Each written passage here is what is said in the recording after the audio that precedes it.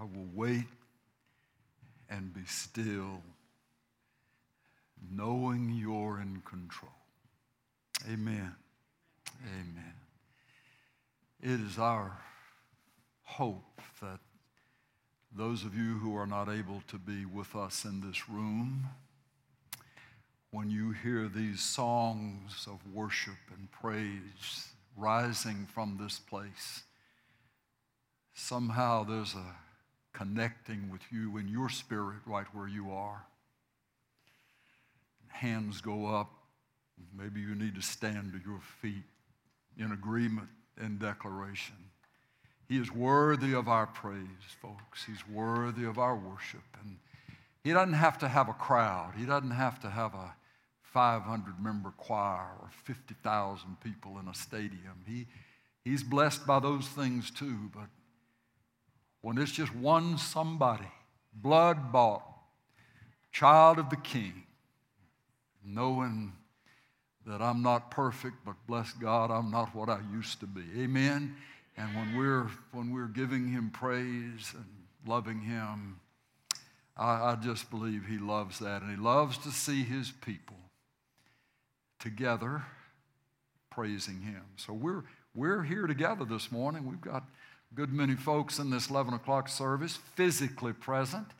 And we believe that there are just probably maybe even several thousand folks who are scattered all over this world that are a part of the streaming family today.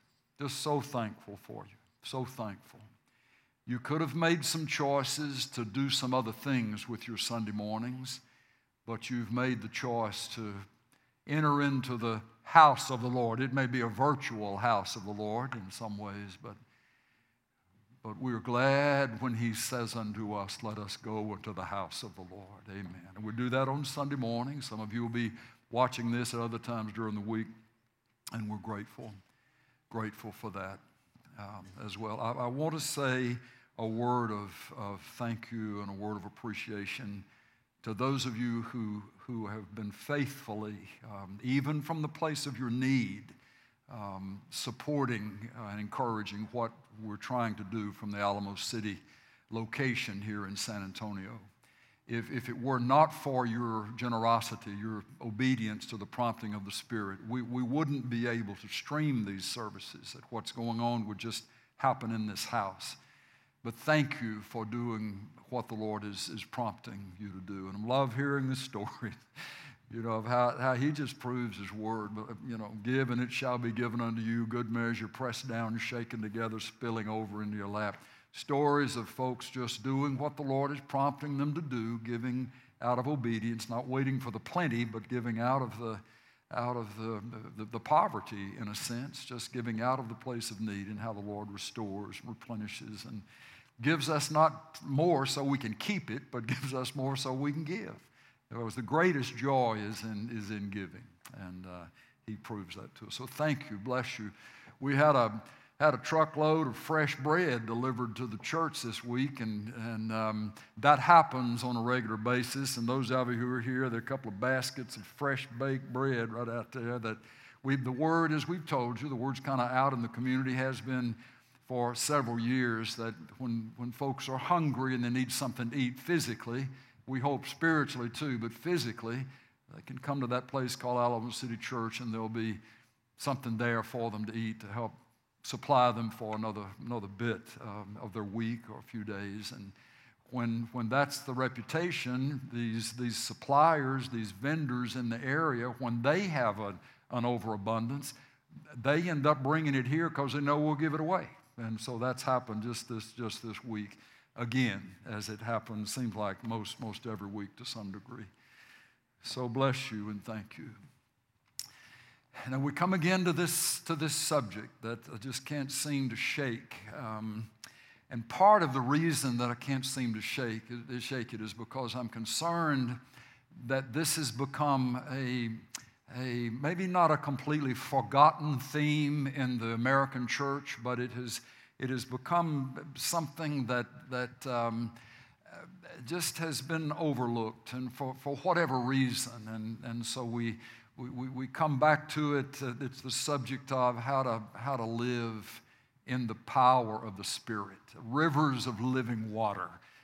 Yours for the asking. We'll get to all of that as we work our way through this morning. But you know, the Lord, there are times when trouble is a blessing, when shortages are there for a purpose, and the purpose so often will be to just gather us closer to the Lord Himself.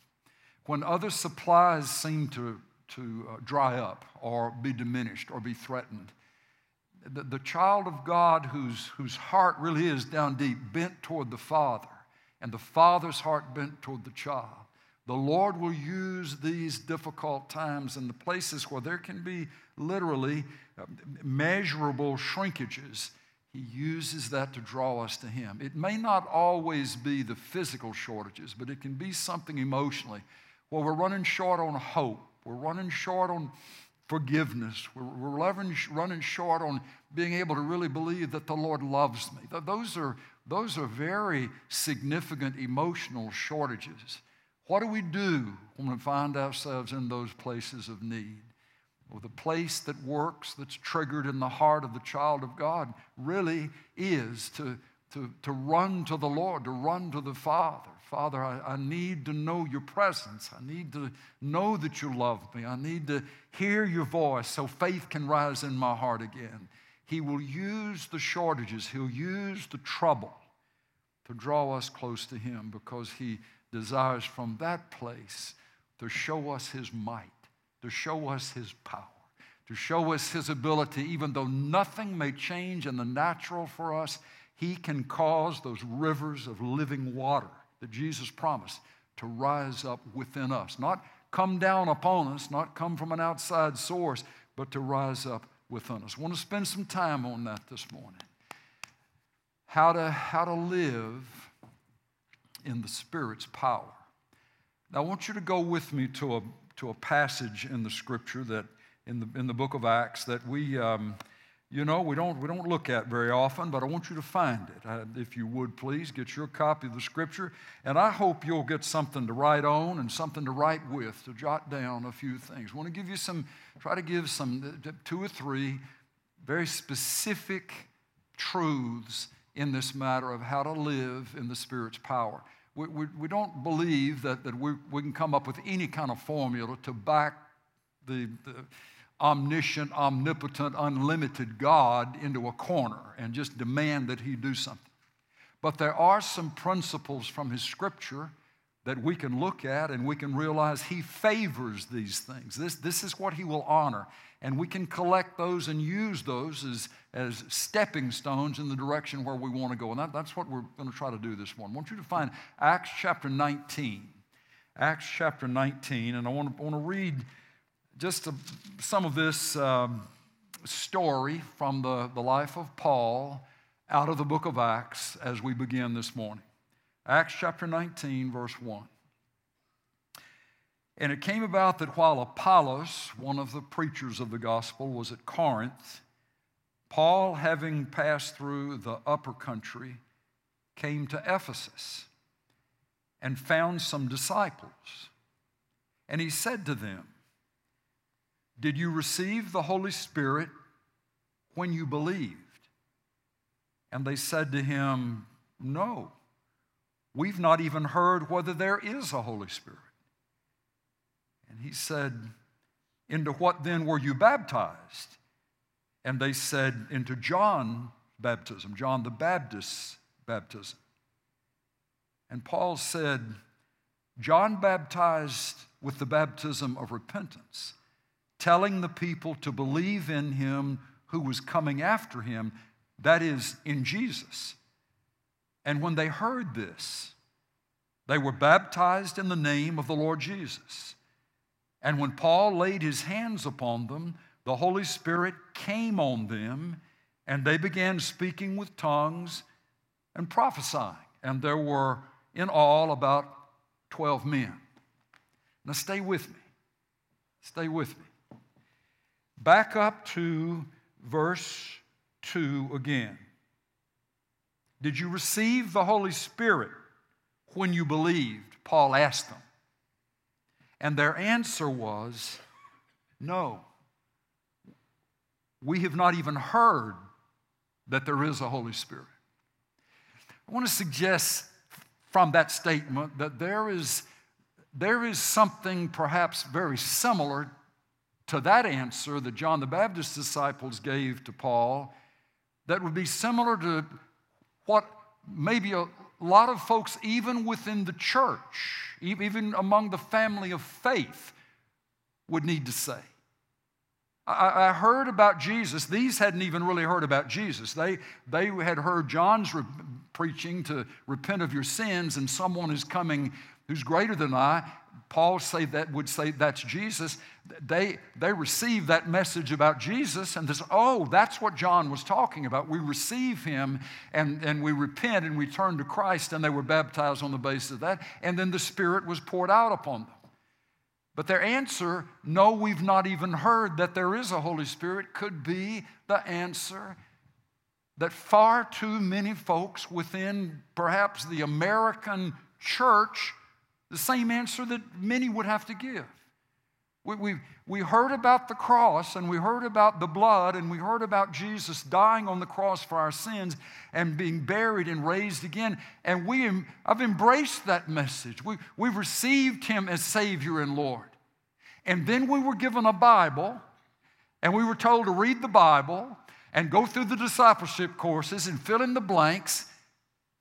But I don't know that we ever really have heard anything about the Spirit, about the Holy Spirit, in a practical sense. We get the cross down. We get the power of the blood down. Amen, right?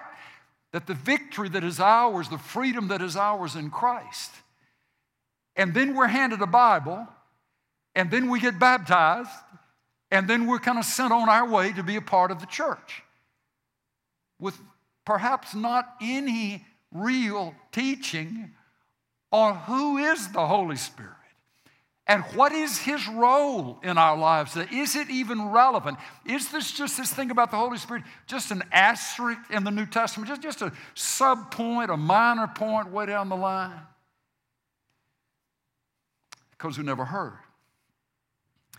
There can also be another group within the American church that has heard about the Spirit, but have heard about the Spirit and the role of the Spirit and the demonstrations of the Spirit in such a way that they're just not sure they want to go down that road.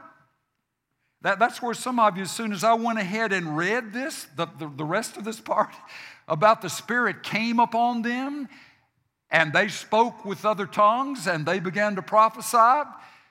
I've had people sometimes when I read these passages, even dare to read these passages out of the book of Acts, some preachers won't even read them, if they pray that's just too controversial. I've had people say, all right, now Pastor Walker's fixing to get it. He's fixing to tell everybody that if you receive the Spirit, and the way you'll know you've received the Spirit is if you speak in tongues. Well, the Lord, can you hear me say this? The Lord can do anything the Lord wants to do. He can do it with anybody he chooses to do it with. He can give languages. It was a demonstration of his power to give, and it was a peculiar demonstration. It was similar to that which happened in Cornelius' family in Acts chapter 10, and what happened on the day of Pentecost with 120 in the upper room in Acts chapter 2. Gave them supernaturally the ability to speak in languages that were not their native tongues. People who heard the languages and could understand that was their native tongue. It was a demonstration of the power supernaturally to be a witness for the Lord Jesus. That's just exactly what Jesus said would happen in Acts 1:8. But you shall receive power. After that, you shall be my witnesses in these Jerusalem, Judea, Samaria, the uttermost part of the earth. And he was demonstrating on the day of Pentecost with those 120 in the upper room that even if you don't know the language, but he wants you to be there to bear witness of the person of Jesus Christ, he can put a language in you that you never spoke of, that you've never spoke and wouldn't understand if somebody was saying it to you.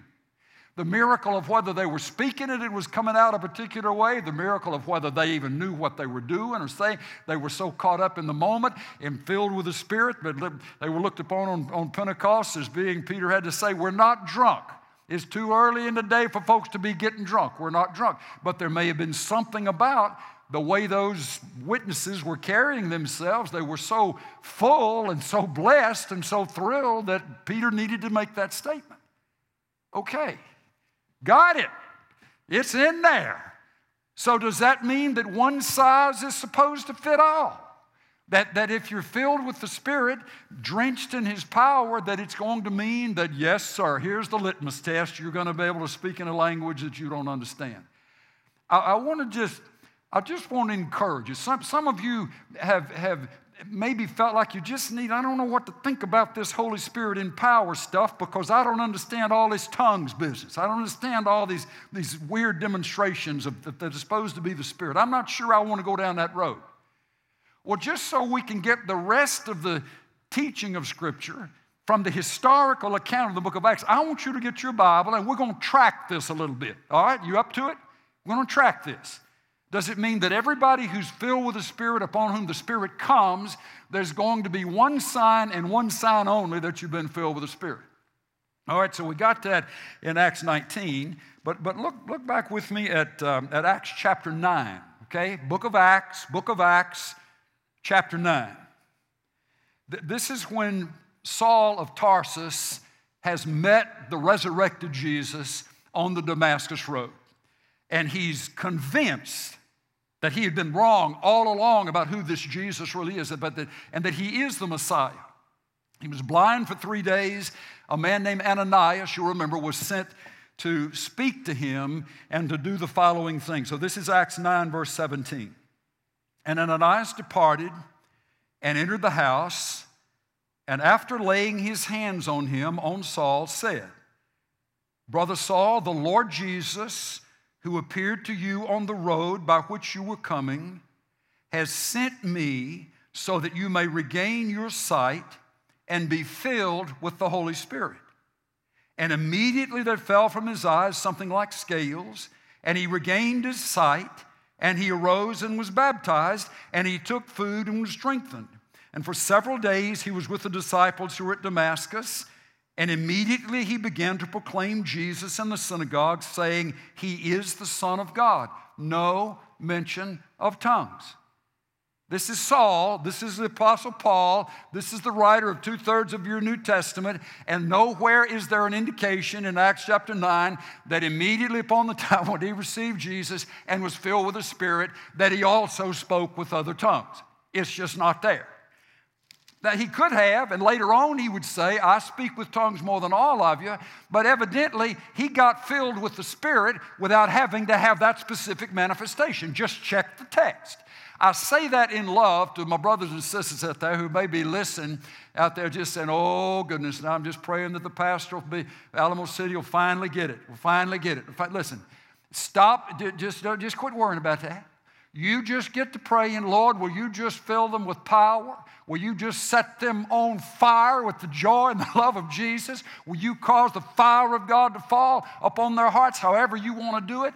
And let us be witnesses of Jesus in our Jerusalem, Judea, and Samaria, and uttermost part of the earth. And it's just fine if he wants to do it all in English with us, wouldn't it? But if he wants to do some other things, he can do that too. But you can't, from the text, you can't, from the book of Acts, say one size fits all. You can't say it. You can't say that everybody who's filled with the Spirit is always going to speak in tongues. Some may, some may. But not everybody is going to. Paul will speak of the gifts are different. The Lord sovereignly dispenses of the gifts, the way he chooses to do it. And we just need to be okay with that. If every place where the filling of the Spirit was spoken of in the book of Acts, there was also the statement that they were all filled with the Spirit and the tongues or prophesying or something was there, then it would have been there. But he specifically doesn't give that as the expression or that as the demonstration every time. I'm not finished. I'm going to take a little time on this because I've spent a fair amount of time trying to talk through this with people. Get off of it. Get off of it. Quit trying to press this. You hadn't gotten really filled with the Spirit unless you have this kind of demonstration. Get off of it. You can't prove it from Scripture. I'm trying to show you why you can't. All right? Somebody say amen so I don't feel like I'm totally by myself up here. Thank you. All right. It's truth whether we say amen or not. I'll just go ahead and lay that out there. It's the truth. All right, this is Acts 8. Look at Acts 8. We were in Acts 9. Now we're in Acts 8. This is Samaria. The Samaritans received the gospel.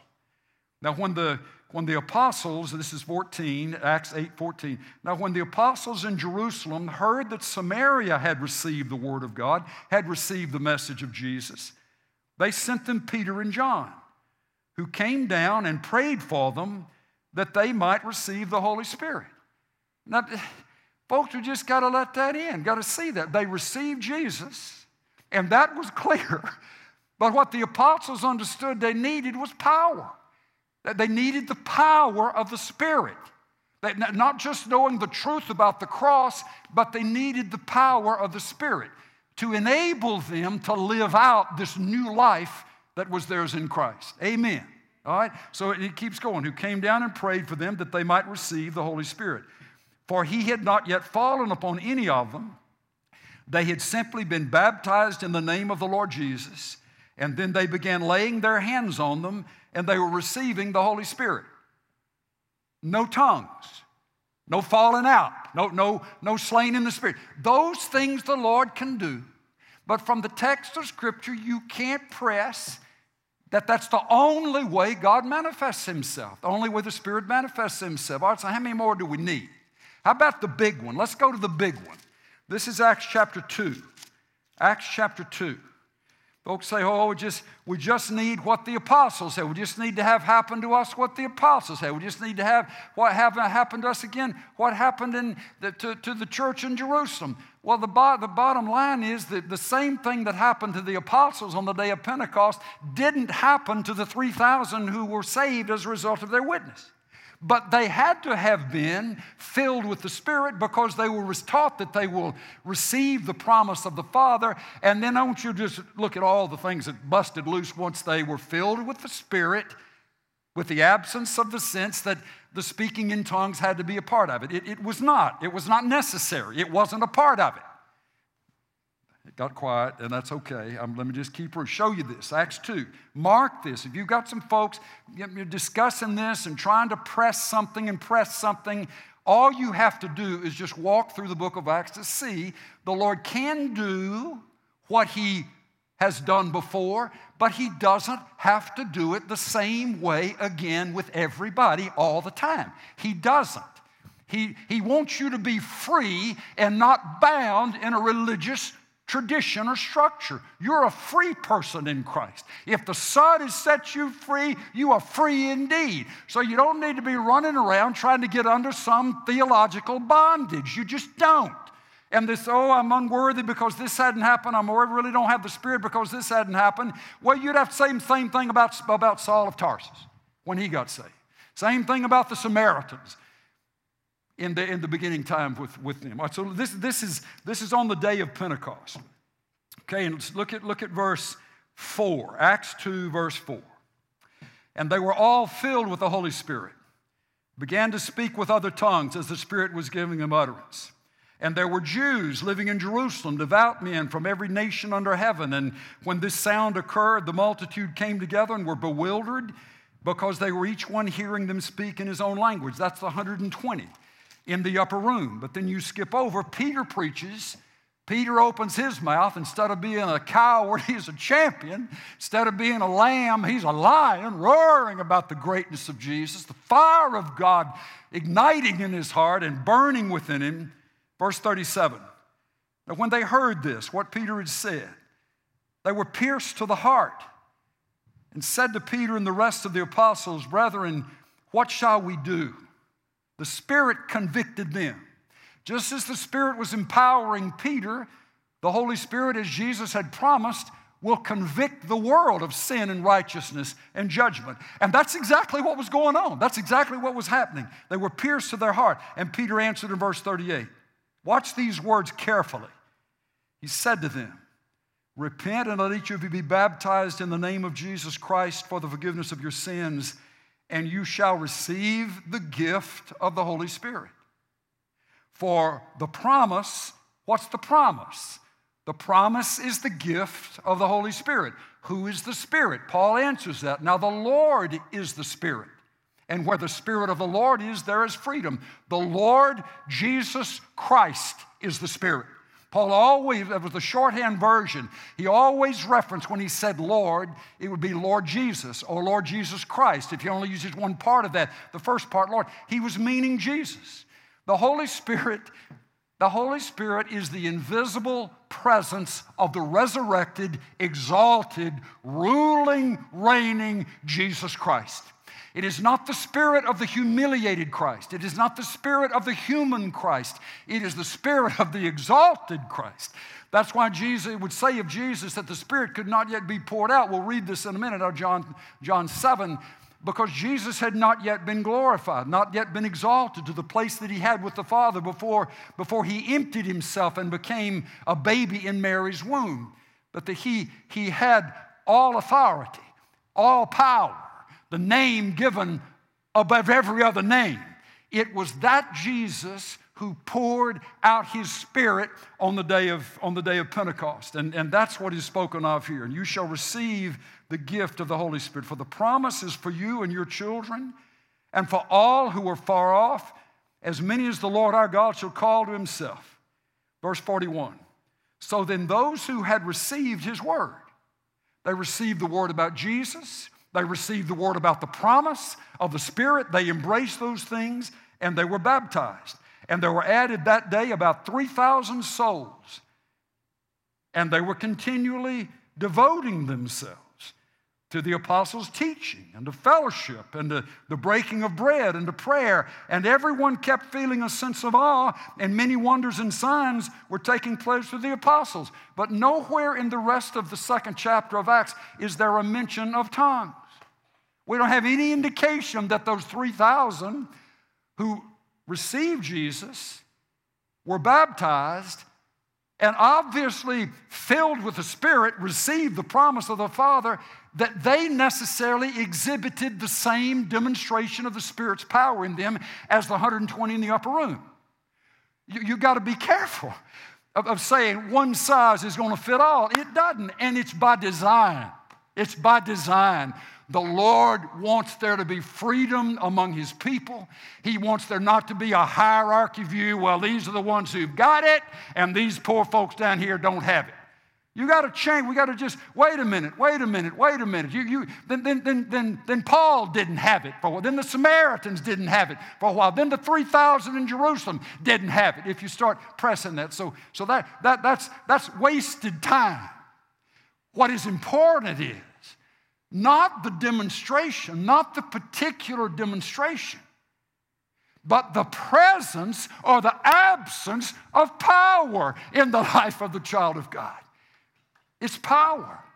It's power. It is the ability to do something that you couldn't do unless it was the Lord supernaturally giving you the ability to do it. Now, that may be to design something, that may be to lead an army, lead a force, but that may also be for you to be able to forgive somebody who has ripped your heart out and has never said they're sorry and has never asked for forgiveness, or a place where hopelessness just seems to be a steady companion. That how can I hope to live one more day, even a part of a day, without this shadow of discouragement and loneliness and defeat on me? That's what this is all about. The power of the Spirit of Jesus in you to bring out characteristics and attributes of who He is. Not just a magnification of who you are, but an expression of who He is. That's why He will say, the weaker we are, Paul would write about that when we are weak, then He is strong.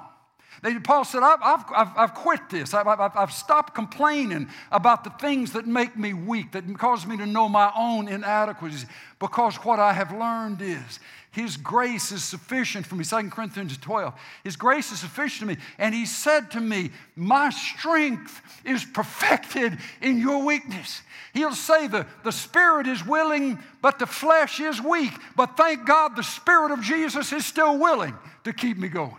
The outer man perishes, he would say. The outer man perishes, but the inner man is renewed day by day. That's the point. That's the point. That's the point. Christians are designed, even when we understand who we are, to live in tough places. We are designed by the deposit of the Spirit within us to be able to take stuff that other people would wither amidst the assault.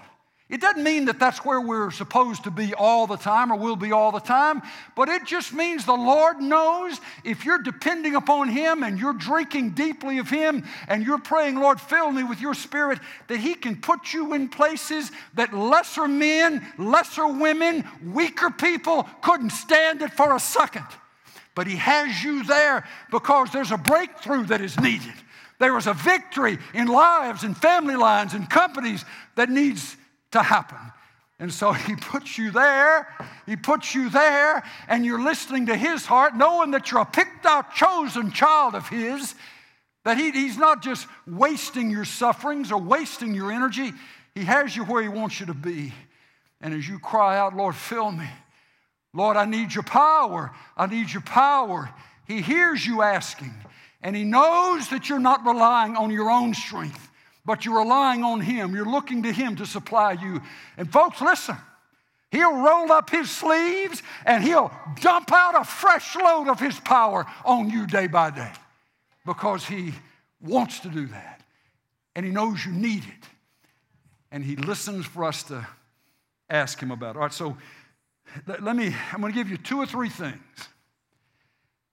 Not that, again, that I'm an expert on the subject.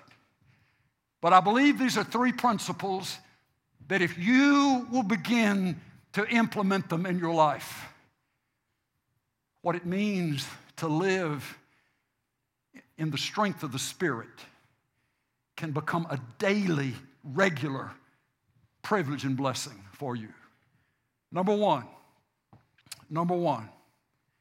and how to live in the power of the Spirit. Number 1, sit with these verses. Sit with these verses. I'm fixing to give you 5 or 6 of them. It is not the same thing to know what the Bible says as it is to be convinced and be persuaded that what the Bible says is applied to you, that it's meant for you. There's a difference between truth and life. The work of the Spirit will combine the truth of God with the life of who He is and life within us so that we are able to embrace the truth as our very own. Remember where we've been off and on these last few weeks.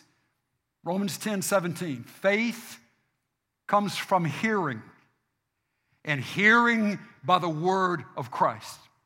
Faith. Keep in mind, too, that means it comes from a verb, the root meaning to be persuaded or to be convinced. Faith means that God, by His Spirit, has convinced you of something. He has persuaded you in a way that you get, that you hear, that you understand. He has persuaded you. He has convinced you that certain things are true. Faith comes by hearing. That means the Lord speaks. My sheep hear my voice. I know them, they follow me. The Lord speaks, and as He speaks to us, we are persuaded that what He has spoken is true and is meant for us.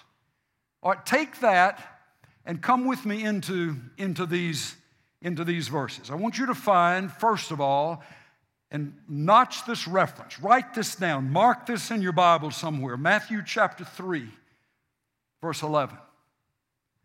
And the question, that which we want the answer to in the affirmative is this: has this ever happened to me? Has this ever happened to me? Matthew 3, verse 11. John the Baptist speaking, "As for me, I baptize you with water for repentance. But he who is coming after me is mightier than I, and I am not fit to remove his sandals. He will baptize you with the Holy Spirit and fire." Now, can I ask us all a question? Can you get touched by fire and not know it? Last night, Shirley found some sparklers. They came over with Noah on the boat or something. I don't know how long they've been around. But our little grandson, Blanton, wanted to light those little sparklers as a part of saying goodbye to his uncle and aunt who had. So I'm standing there and help him light the thing. And a little old tiny speck of fire comes off that sparkler, and it comes right back down, and it lands right in the top of this head. It wasn't any bigger than just a little old bitty tiny something. But I want you to know, I started swatting, patting, running, and my head's on fire. And it was just a little old bitty spark. Folks, how can we say that we've been baptized with the fire of the Spirit and not know it ever happened? But that's some of the theology. You get everything you're going to get the moment you get saved. You get everything. You get access to everything, yes, but not the experiential part of everything at the time you get saved. It can happen then. It can be close to the time that you're saved. But here's the question. Has this ever happened to me? John says there's one way you will know that you've met the Messiah. He gave one sign. It wasn't the cross. It wasn't the empty tomb. It wasn't the breach in the eastern sky when he comes again. Here it is, and it's repeated in all four Gospels. He will baptize you. He will drench you. He will saturate you with his Spirit, in your spirit, and with fire. Here's the question. Has that ever happened to me? Has that ever happened to you? All right, so we leave Mark or Matthew and go to Mark. I'm trying to indicate, whether I can prove it, that depends on how open we are to receiving some additional evidence to our position. But that this matter of being empowered by the Spirit's life inside us, it was never intended to be just a subpoint, just an asterisk, with the big thing being the cross and the big thing being the return of Jesus. Those are big. Those are essential. Those are right. But all the in-between, how are we going to make it?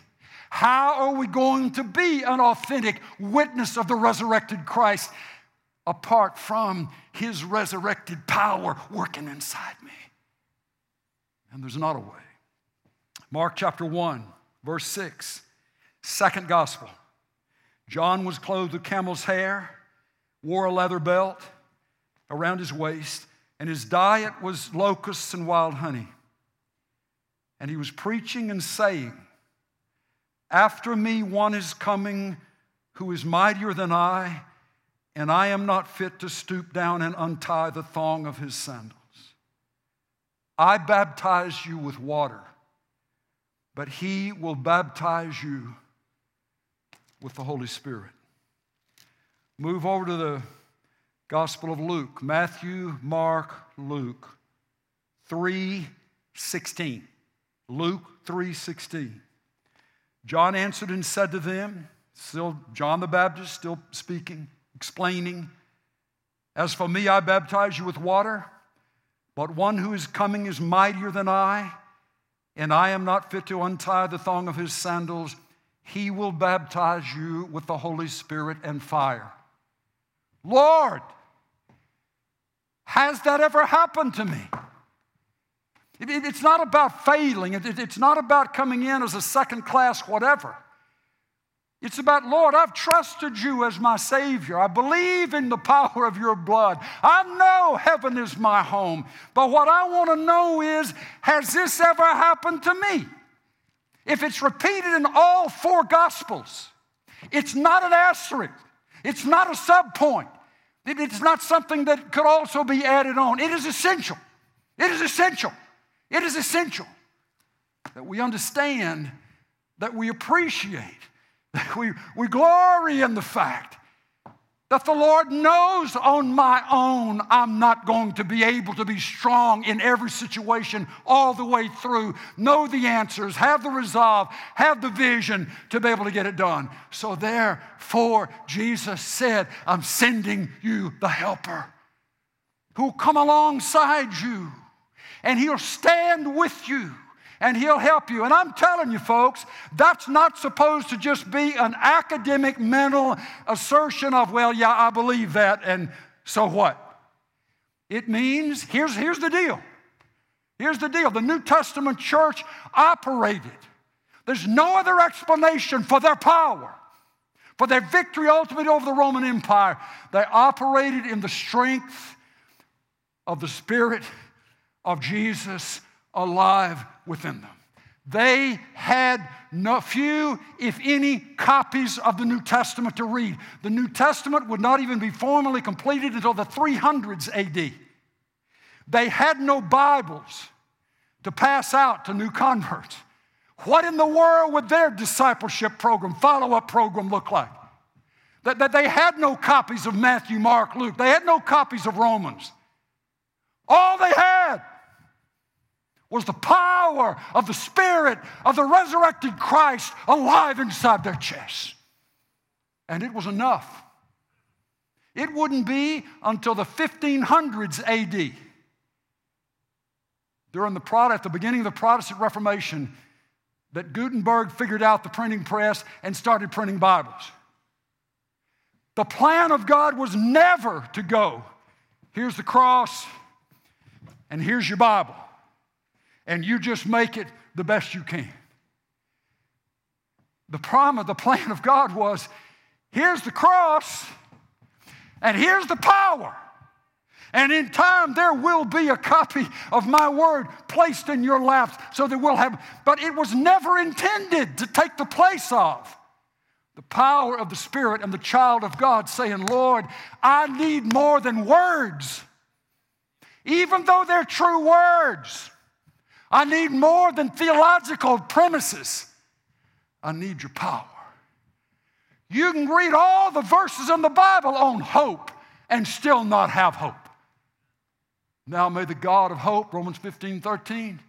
Now may the God of hope fill you up, watch this, with joy and peace in believing, so that you may abound in hope. How, Paul?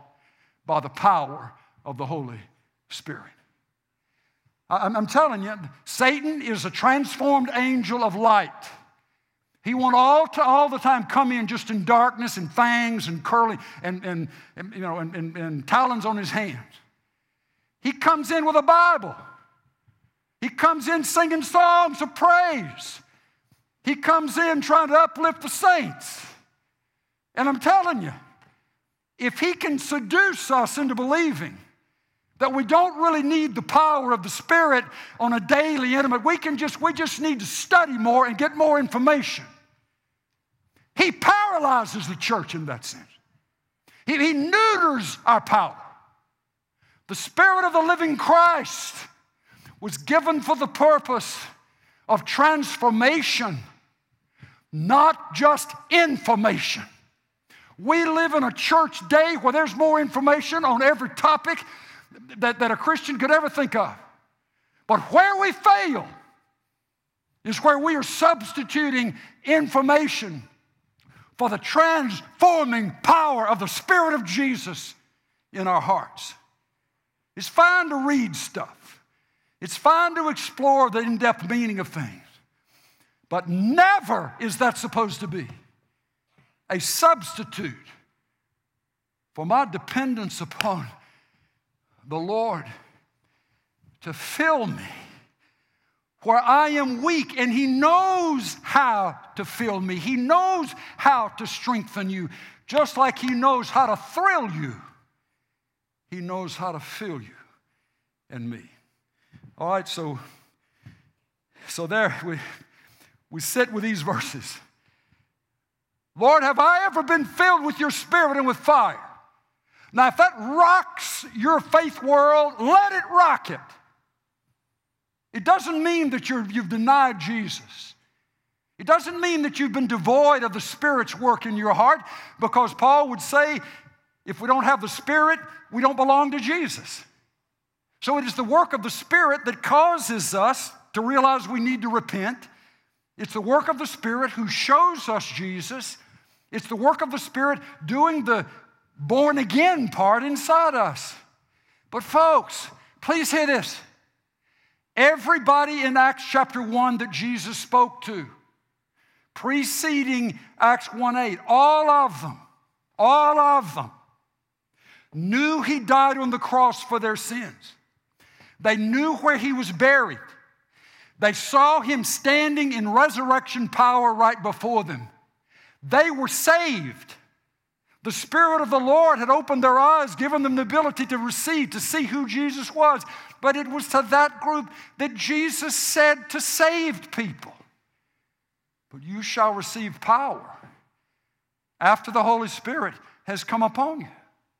In other words, there is a work that accompanies. It's not separate from, it's not distinct from in a total sense of the work of the cross.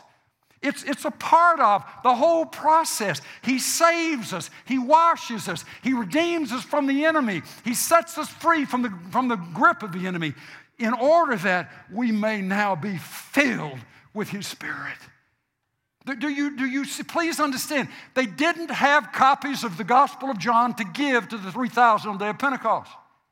They didn't have copies of Paul's letters to give them to disciple them. So what were they depending upon?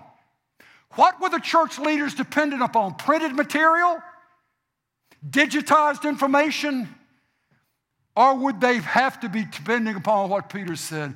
The promise of the Father is for you and your children, as many as the Lord shall call unto me. What was the promise of the Father? It was the pouring out of the Spirit in power to make the life of Jesus not just a standard or a silhouette we try to copy, but someone who would literally and actually be alive in us at work and strengthening us where we're weak and filling us where we're empty.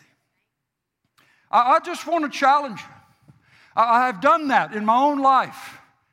Read through the clear stated passages, Matthew, Mark, Luke, and John, and say, Lord, I don't know how much of that's happened to me, but where there's more that you want to give.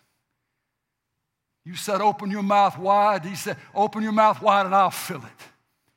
My mouth's propped wide open, Lord. Fill me with what you know I need to have. It's not a luxury. It's not that He just bequeaths this to certain ones in the church. It's a necessity. And if it is not by means of the power of the Spirit doing what we do in the church and in the name of Jesus, watch this. Find the Gospel of John. Turn over, keep going to your right a little bit. Listen, look at these words. Jesus, in John chapter 6, verse 63. John 6:63. Here's another one. Write this, just sit with this verse. Jesus says, it is the Spirit who gives life. The flesh profits nothing. The words that I have spoken to you are spirit and are life. You know what that's saying? That's saying a Sunday school teacher or a preacher can stand up with a Bible open, with a well-alliterated, organized, illustrated body to present.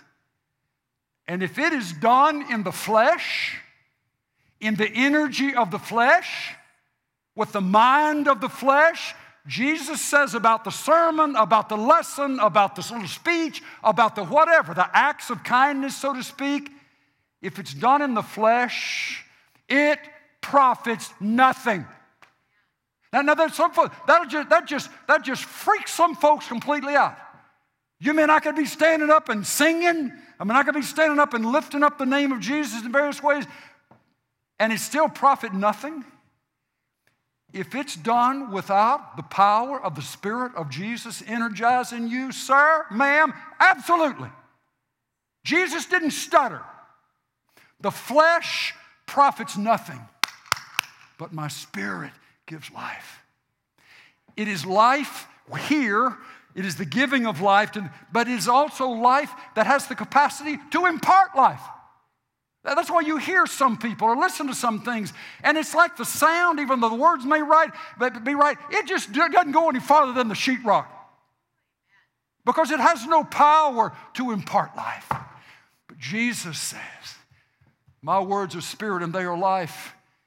The flesh profits nothing, but my Spirit gives life. You know how sometimes we want to get fussing, we get bent out of shape over people that, you know, that we're trying to straighten them out, get them to do right, talk to them, things into them. And we're mad and we're not, you know, it's like we're telling them the truth, but we're mad about it. We're telling them the truth, but you know, we're just having to deal with resentment and so forth. It's better just keep your mouth shut. You know, I say that, just don't say anything. The flesh profits nothing. Even scripture quoting, hymns singing, preacher preaching in the flesh profits nothing. But the Spirit gives life. Sit with that. What about all that I've been trying to do for God? What's flesh? What's spirit? If it's spirit, it's life to you, and it has the power to impart life to folks that you're trying to minister to. But then here, look at this one. Turn the page, John chapter 7, verse 37. Now on the last day, the great day of the feast, Jesus stood and cried out. Okay, now who is Jesus? Who is Jesus? Who is this standing and crying out? This is God in a human body. When you've seen me, you've seen the Father. I and the Father are one. So read this as it being God standing up before a throng, a great crowd of people, and crying out. He's not speaking it in conversational tones. There was an urgency about what he's saying, that there is a priority to what he is saying. How can we miss it? How can we miss it? In the light of what this is saying, how can we go from the cross to a printed Bible and miss what he's saying right here? So what does he say? Jesus stood and cried out, if any man is thirsty, let him come to me and drink. He who believes in me, as the scriptures said, from his innermost being shall flow rivers of living water. John interprets, but this he spoke of the Spirit, whom those who believed in him were to receive. For the Spirit was not yet given because Jesus was not yet glorified. That's why it was on the day of Pentecost, after Jesus had been taken up into heaven and received all the glory and honor that he had with the Father before, plus that additional name that's above every other name, the name Jesus. It was from that perspective, that place, that Jesus poured out his Spirit upon the church. But what are these rivers of living water? I want to just offer this. I can't say that it's for sure that this is what he means. But in Galatians chapter 5, the Apostle Paul writes this. But the fruit of the Spirit is love, joy, peace, patience, kindness, goodness, faithfulness, gentleness, self-control. What if this one great river of the life of the Spirit within us contains these wonderful currents within the river. The love of God. The love of God not just for us, but the love of God for people. For people. The ability to love people when things within us would say, I don't want to love them. They've hurt. They're dangerous. Joy. His joy. What if the rivers of living water coming up within that aren't tied to, and this is very important, it's not tied to what the observable circumstances are around. He who believes in me, from within himself, within herself, shall find rivers of living water. Would you write that one down somewhere? And Lord, has that ever happened to me? Or is this just one of those verses that we treat as unknowable, put it on a shelf, set it in a category somewhere, but we don't think about it very much, or we just think that it's impossible to ever experience? But notice how he says, if anybody's thirsty, he attracts us to himself by the allowance of thirst in our lives. Places of lack in our lives. Places where we can't fix in our lives. Places where we don't know what to do next in our lives. Those things create a thirst. If anybody's thirsty, you come to me with your thirst. And what you'll find coming from me back into you is more than you could ever bring to me. I will meet your thirst with this unending supply. You ever try to wade across a river that's flowing, that's living water, it's moving? You ever try to dam up a creek? You can't contain a river. You can't stop a river. You're hard-pressed to channel a river. Jesus is saying, you come to me, and I'll show you what it means to have on the inside of you rivers of living water flowing out. My brother, my sister, the statements of Matthew, Mark, Luke, and John, the statement of Jesus with regard to life in his spirit instead of flesh, this statement, rivers of living water. And then I really want you to spend some time with this. Let's read this Acts 1 again. It all cooks down to here. It all boils down to here. What we do if we escape, if we move ourselves from the Acts 1:8 statement, what we do is we gravitate toward a religious tradition. We gravitate toward a religious form. And religions, by definition, are structures. That's why the life of the Spirit and the work of the Spirit will often be found as an enemy to a religion. And there can be Christian religion, denominational religion. Because religion wants to quantify, objectify, wants to get the corners and get everything understandable. And the Spirit of Jesus working inside a person won't necessarily explain everything he's doing or she's doing. Or won't necessarily give the next 50 steps as to where we're going to be.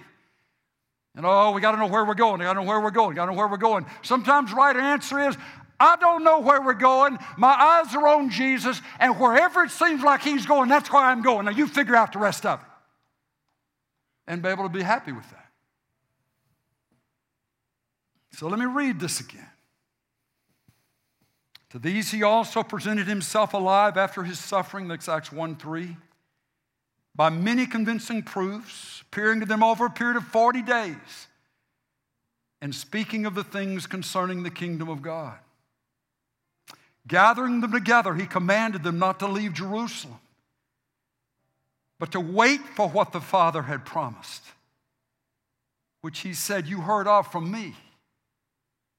John baptized with water, but you shall be baptized with the Holy Spirit not many days from now. So how big a deal would it be for Jesus to say, the Father has promised this, and I have promised this? And prior to that, John spoke of it. We got to adjust our theology to do away with what he's talking about here. Because the Father wasn't just talking about a cranial acceptance of the presence of the Spirit. The Spirit came on them in Acts again and again. It was something that happened to them. And as a result of that, there was an understanding, there was something more at work in them than they had ever known before. Let's finish these words. For John baptized with water, but you shall be baptized with the Holy Spirit not many days from now. Verse 8. But you shall receive power when the Holy Spirit has come upon you. And you shall be my witnesses both in Jerusalem and all Judea and Samaria and even to the remotest part of the earth. Some of them would be preachers. Some of them, the power would be demonstrated in the ability to articulate truth in ways that people would understand. And that as it was spoken, the convicting power of the Spirit would fall upon folks. But folks, there were mothers in this group. There were business people in this group. There were singles in this group. There were children in this group. And Jesus is saying, you shall receive power in whatever the station in your life is, whatever the assignment is. And the power will result in you having ability that you don't have right now. Folks, they were saved, they were going to heaven, they believed everything, they just didn't have power. They didn't have abilities that Jesus knew they were going to need to be the witnesses for Him in their families, at work, and so forth. But you shall receive power. I've got to finish. I want to ask you to keep that verse and keep putting that before the Lord. Lord, has this ever happened to me? Step number 2 is this. Pray as you sit. Convince me, Lord. Persuade me, Lord, that you mean this for me. Because I won't be able to believe it unless you persuade me. That is the meaning of faith, having been persuaded, having been convinced. We're not in trouble. The Lord's not condemning. This is just, I'm just trying to say, hey, there's more than pew sitting. There's more than just reading a Bible. There is more than just trying to act like a Christian. There is the life of Jesus from the top of your head to the soles of your feet that wants an expression through you, desires to express His life through you, and He's waiting for us to ask for it. You say, what do you mean? Luke 11:13. Finish with this. Luke 11:13. You can read the whole context. We'll just end with this verse. If you then, being evil, know how to give good gifts to your children,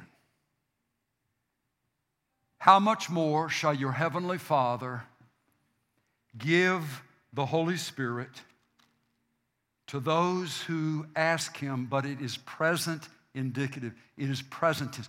Those who are asking Him. The folks that say, oh, you got all the expression of the Spirit you're ever going to get when you get saved. Would you check this verse out? Before we start delivering categoric theology to folks who are gullible, we accept the death of Jesus Christ on the cross for our sins. We receive by faith forgiveness. But we receive the ongoing work of the Spirit in power in our lives by asking for it. He gives the Holy Spirit to those who are asking for Him. Asking for Him. It's as if, and the context there is the man, he's got to, somebody's showing up late at night. Jesus makes up the story to illustrate the point. A guy shows up in the middle of the night, everybody's in bed, but he keeps banging on the door. You remember that? And I need some bread for my friend who's come in. And Jesus will say, it wasn't because it was his friend, it was because the man wouldn't shut up. He just kept knocking and kept knocking and kept asking. The point being, folks, it was something tangible. It was something practical. It was something little. It was something you could get your hands around. Jesus made that story up to illustrate the point. Then he goes in to say, if everybody that asks and keeps asking is going to get it. Everybody who seeks and keeps looking for it is going to find it. Everybody who knocks and keeps knocking, the door is going to be opened. He emphasizes it and emphasizes it and emphasizes it in all capital letters. My Father's heart, my heart, is to pour out my Spirit in tangible help, informationally, ability, the ability to love, the ability to forgive, the ability to have hope, the ability to do, the ability to stay with it, the ability to not quit, the ability to stick it out. All of those things, they can come in handfuls. They can come in scoops. Sometimes we need a bucket full. But out of these rivers of living water, the Lord has the ability to give to you, to put in your hand what you need for the day.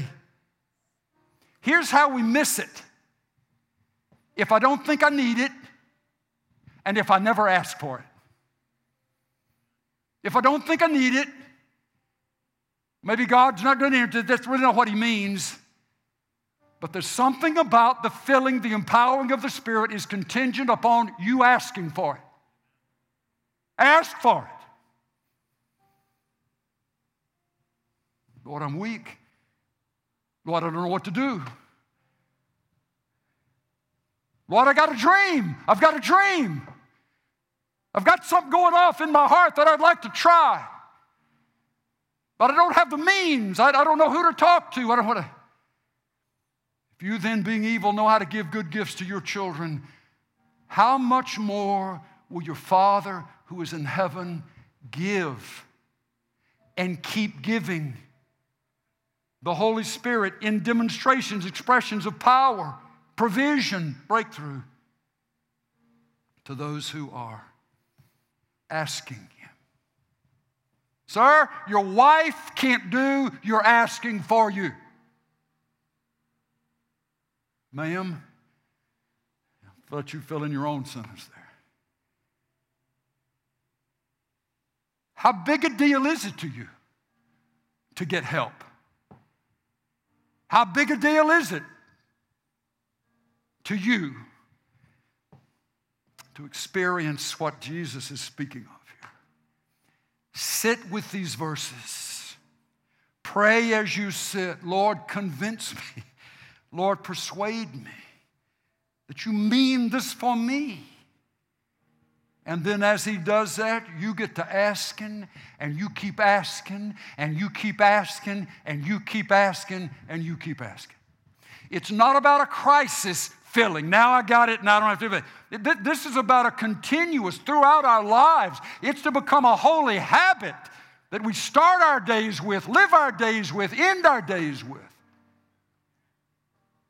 If you then, being evil, know how to give good gifts to your children, how much more will your Father who is in heaven give the Spirit to those who are asking Him? Start asking Him.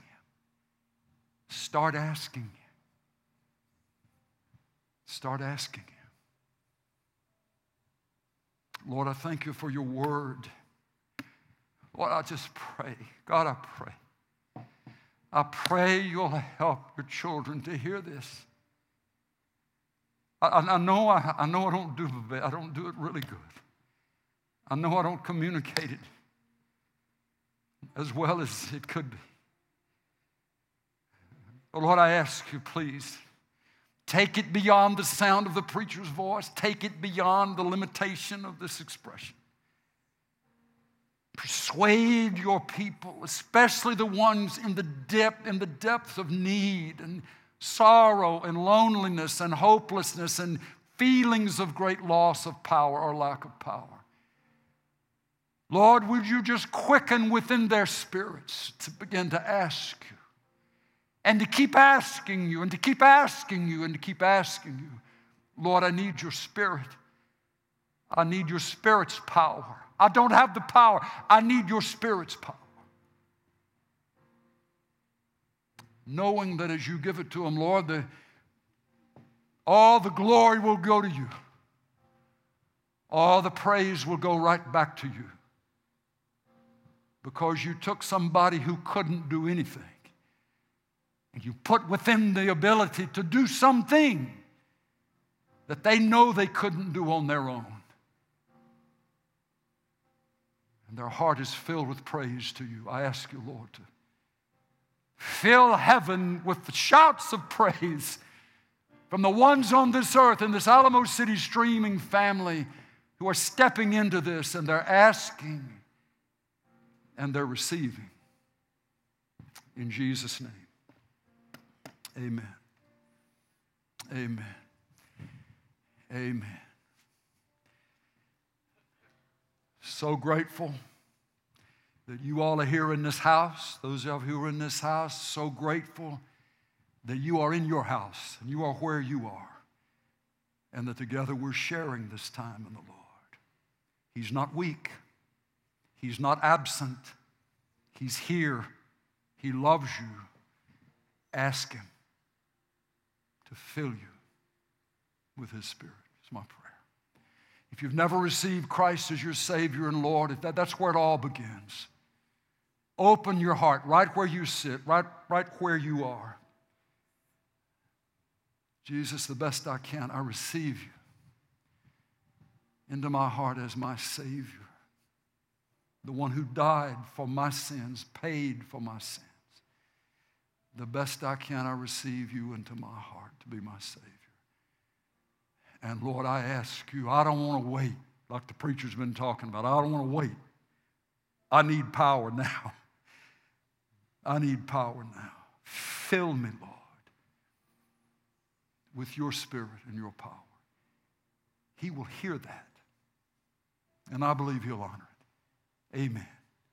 Amen. God bless you for being with us today. Bless you, those of you in this room. Thank you for coming. We'll all stand together and we'll be dismissed, and we'll look forward to the day when we're going to be able to hug necks and shake hands, and that's coming hopefully not too far in the future. But for right now, we'll mind our manners, right? And we'll behave ourselves and do as we need to do. God bless you. God bless you.